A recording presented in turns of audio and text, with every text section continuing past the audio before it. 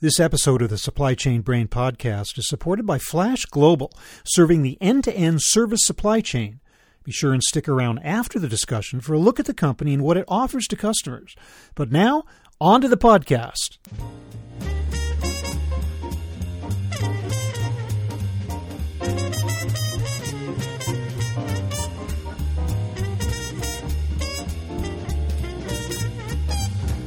Companies talk endlessly about the need to be customer-driven. But what does that really mean? Hi, everybody. I'm Bob Bowman, Executive Editor of Supply Chain Brain. And this is the Supply Chain Brain podcast.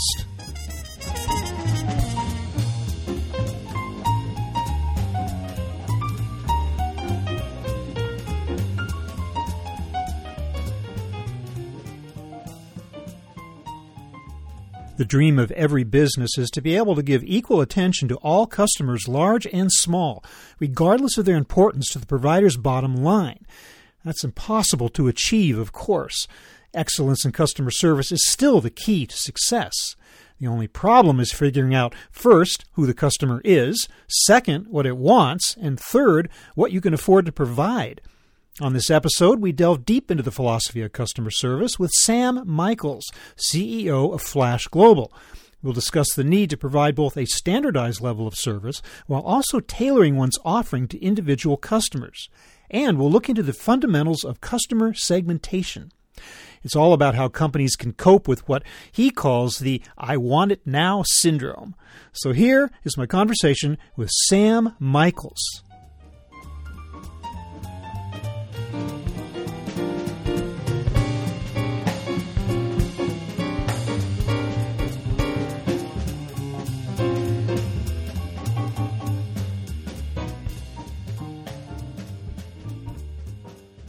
Sam Michaels, welcome to the show. Bob, thanks for having me. I'm excited to speak with you. Sam, everybody talks about the importance of the so-called customer experience and customer service, and that's what it's all about, et cetera, et cetera. But I'd like to hear your definition, first of all, of just what you think. What is customer service to you? It's a very good question, and I've had the unique experience of being on what I would say the customer experience side as the one receiving services. And so now that I'm on the side of the fence of delivering the services, first and foremost, it's fulfilling the needs of the customer. So ultimately, whatever service is being performed, it has to be meeting the objectives and the agenda of the customers you're servicing. Now, there's two sides to this coin. Now, being in the services world, you also want to be able to deliver services in a very consistent, predictable, and visible manner that, again, meets the needs of those customers. So as a services company, you want to make sure that you're delivering services that are within, let's call it, your goalposts, and making sure that the experience on both sides of the fence, both from the customer receiving the service and the services company delivering the services, is a very, what I'd call, harmonious experience for both sides. It makes partnerships, relationships that much stronger when you're able to do that. I guess you could, in the simplest of terms, define the customer as the entity that's paying your bill.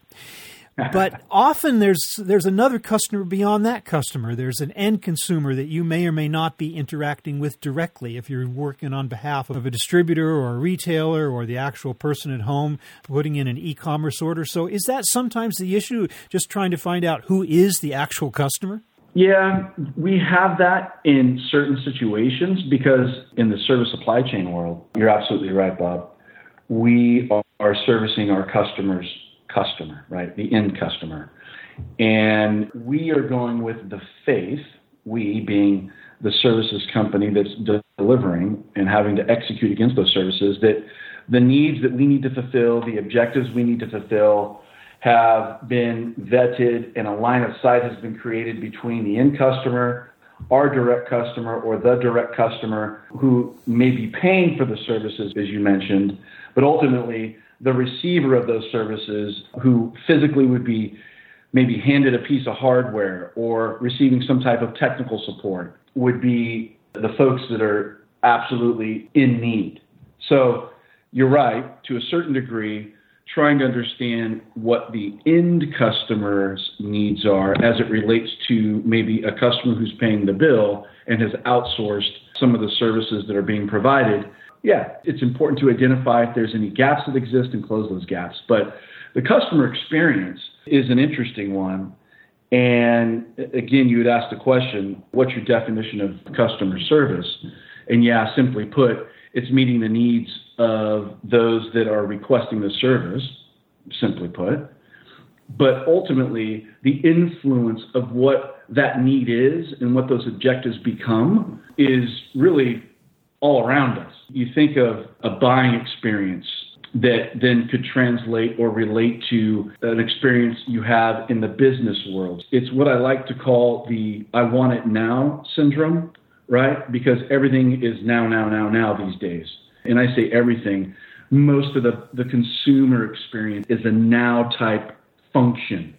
I want to buy it now. Maybe go to a website and buy something. I want to buy it now. I walk into a store, I buy it now. I want to see what I'm getting. I want to know where it's at, et cetera, et cetera. And those influencers, the buying experience also is now influencing, right, what customer experience means as it relates back over into the world that we play in, which is the service supply chain, and I want it now. And so clearly understanding what that really means to our industry and our world to drive really a benefit for both customer and the provider are extremely important. So understanding what that means is also now playing very heavily into what the customer experience or what is customer service for our customers. You've used the word understand several times there, and that strikes me as probably being the whole key here. I mean, obviously, your mission in life is to give the customer what it wants within the bounds of reason and profitability, clearly.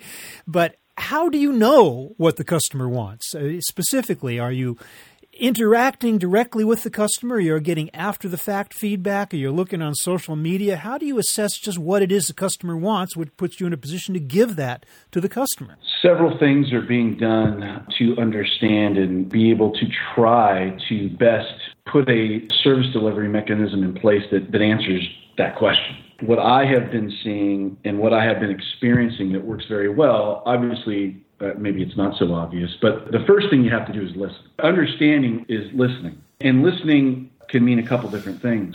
I'm going to sit down in front of a customer and I'm going to ask a series of questions, and I'm going to listen to what it is that they may need based upon the questions that I'm asking. And that's good. That's good. It's very rudimentary. It's very basic. It's a good approach. And we do that. But then there's, okay, we asked several questions. We heard what the customer or prospective customer was saying. And this isn't just a singular customer. This goes across, right, multiple entities in trying to understand and group and understand common themes of what fits together, of what the asks are from customers. And we take that. Then there's the matter of execution. We heard you, Mr. Customer, what you said. We were listening. We then went and potentially built a service around that, or we modified an existing service to accommodate what you're asking for. And then there's the practical matter of execution.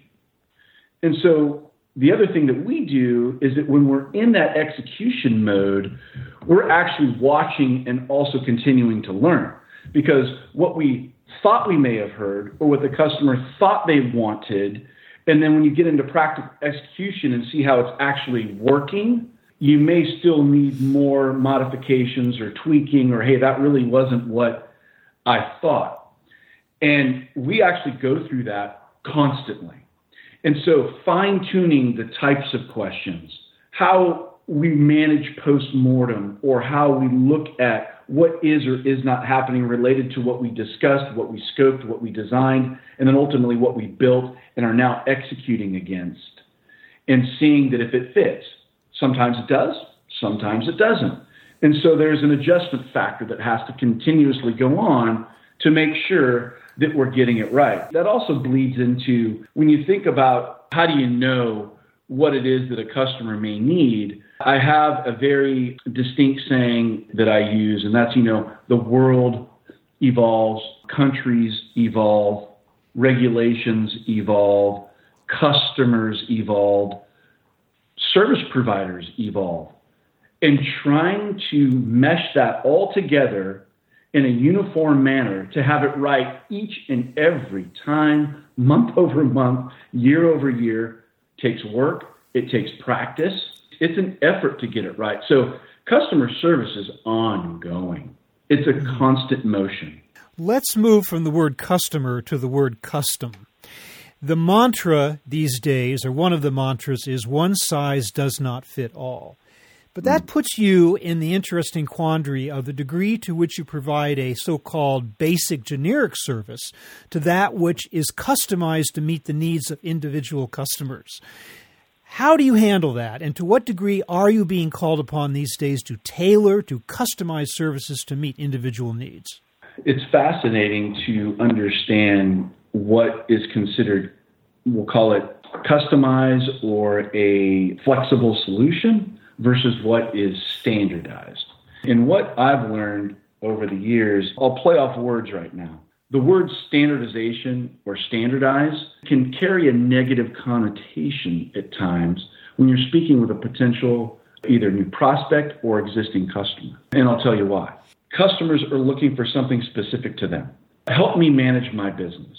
And in doing that, I have specific requirements. I'm the customer. I have specific requirements that may be different from others. The beautiful thing about what we do in the travels that we've been through along the way is that going back to common themes. There's lots of common themes between customers, even if they're in different verticals, they have a different technology, maybe they have a different footprint, but there's common themes. And so playing off common themes to create a standard baseline, and then being able to adjust and provide flexible solutions, we'll call it the remaining 10 or 15% of what a customer or potential new prospect might need, is very doable. I'll say this. If a company is providing services, part of it, I believe, is the maturation level that that particular provider is at. So if you've got the experience of being able to see in the past, I know we can do it one way, but we've seen customers do it 30 different ways off that singular platform. Okay, so let's evolve, let's develop a system, a process, get the knowledge base and the people around what would be able to be delivered to a customer in meeting their needs in a particular industry, let's call it. And in the service supply chain, it's no different. You would think that, hey, this has been happening for years, whether it's a warehousing activity or delivering a part or a field engineer going to a site to do some work on a piece of equipment. It's been happening for years. But as I mentioned earlier, the evolution of how the world changes in requirements and demands, it's alive and well. There is absolutely no such thing as one and done. So being able to customize outwardly to whatever a customer is requiring that, again, fits within goalposts, within reason, to your point, there is such a thing as profitability and being able to do things smart, not just harder. And in keeping a keen eye on that is absolutely critical. And so I think some of the best providers out there are able to find those themes, create a baseline platform that's adjustable or modifiable that meets the 90%-ish of what customers would demand as a customized solution, be able to do it efficiently, and the results would speak for themselves, right? Because again, it's all about consistent execution. Somebody had asked me one time, hey, we want to be great. We want to be better than good. We want to be exceptional. And I said, it's interesting. In some cases, that is absolutely true, and that's a good thing to strive for. But ultimately, in the service supply chain world, good is great. If you're consistently good in everything you do, and if you have 100 deliveries and you make 100 of them just as expected, that meets the objectives of the customer, that is great. Being good is great. Again, to this issue of goalposts, I want to talk a little bit more about that because clearly Sure. It's a wonderful idea and stated by many companies who want to give the customer what they want, to give every customer what they want. However, as we know, some customers are more valuable to your bottom line than others. Therefore, we have the concept of customer segmentation. Do you find yourself, and do you think it's important to segment customers to realize which ones are more important to you and then basically treat them better? I would probably frame it up a little bit differently. I absolutely agree that there is customer segmentation. And if people say differently, then you're fooling yourself. With that being said, customer expectations need to be set up front. So if a customer is coming in with very little revenue potential, but they have an absolute need that can be fulfilled, that's perfectly fine. They may not get all the bells and whistles that one of the larger customers may get, but setting those expectations up front that here's the objectives of your account based upon what you need and the amount of business that you're bringing us, you still want to have a solid customer experience. There's no doubt about that. But you're absolutely right. How much you get, what you get, how much can be, as you called it, customizable and flexible can be limited. Because there also has to be an ROI in what we're doing, back to the profitability button. And so having the ability to broker and navigate those conversations early to set the right level playing field is extremely important. I find that the biggest issue when it comes to customer segmentation is that was not done up front. Maybe there were some empty promises made that shouldn't have been. But ultimately, let's make sure that we're aligned with what type of partnership we're putting together here. And I don't use that term lightly because I do think of customers as partners. I think of our outsourced network as our partners. I don't like the word vendor at all. And so establishing these partnerships to create an ecosystem that's healthy, extremely important. But yes, there absolutely is customer segmentation, and you got to manage it up front in order to be successful at it. There's no doubt about it.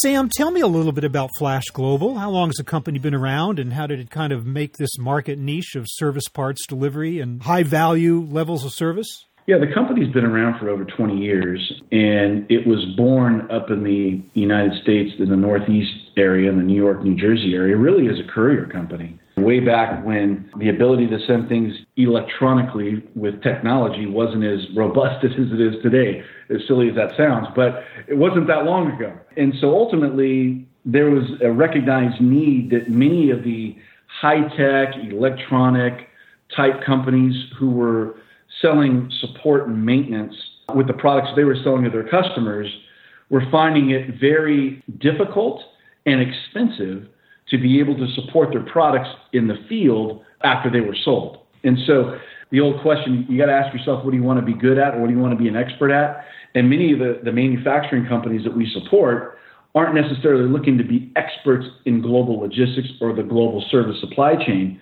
They want to bring in partners that can help them expand, grow, and scale very quickly without having to bring that knowledge base in-house necessarily and or build and expand on their own. So Flash has quickly, over the last, I'd say, 6 to 7 years, really focused on being a little bit of that one-stop shop in the service supply chain world where what happens to your product post-sales? Maintenance, support that's required with the install bases of our customers, and to your point much earlier in the conversation, understanding your customer's end customer, we absolutely support our customers' end customers. That's what they've sold that requires support. And so Flash has evolved over the years from courier company to very specific 3PL in the service logistics space to now a global service supply chain company that has an integrated suite of services outside of just warehousing, distribution, 2 and 4 hour deliveries, but also expanded into technical services like test, screen, repair, the import, exports of goods around the world, doing field services activity, whether that's product installations or smart hands on a break-fix activity or project work, and also managing everything that goes across that, which would be order management, inventory management, transportation management, in order to hook it all together. So Flash, over the years, has been evolving. We continue to evolve. We've got a very extensive global footprint, both with people and our network in order to deliver the services that we have to our customer base.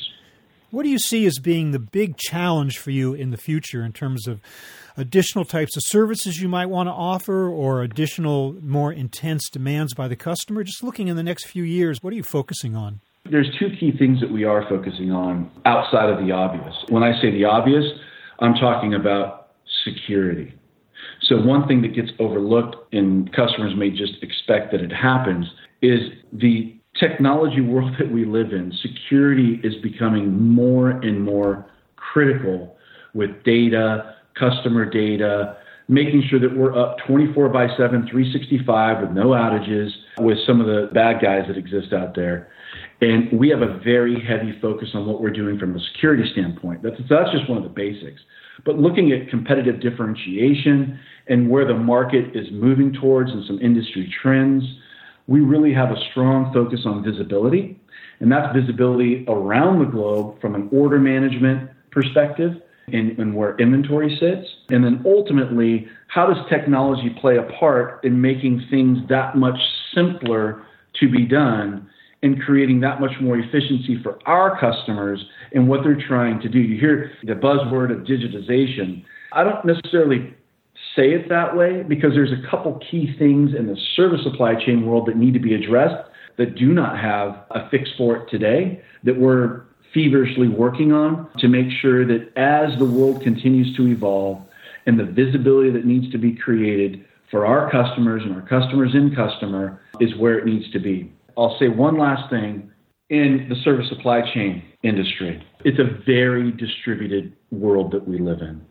And so technology is one thing, and there's some great technology out there, but adaptation, the ability to adopt the technology and leverage it in a way that is consistent anywhere around the world is one of the larger challenges that we're facing over the next couple of years. It's really interesting to talk about the whole issue of customer service and customization in a market niche in which customer service is the whole rationale for its existing. So, Sam Michaels, I want to thank you so much for helping us to understand just what all that means these days and to talk a little bit about Flash Global as well. Thank you so much for being with us today. Bob, I appreciate the time, and you have a great day. I thank you.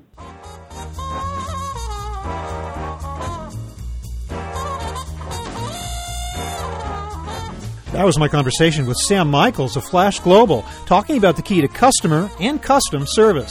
Our thanks to Flash Global for sponsoring this episode.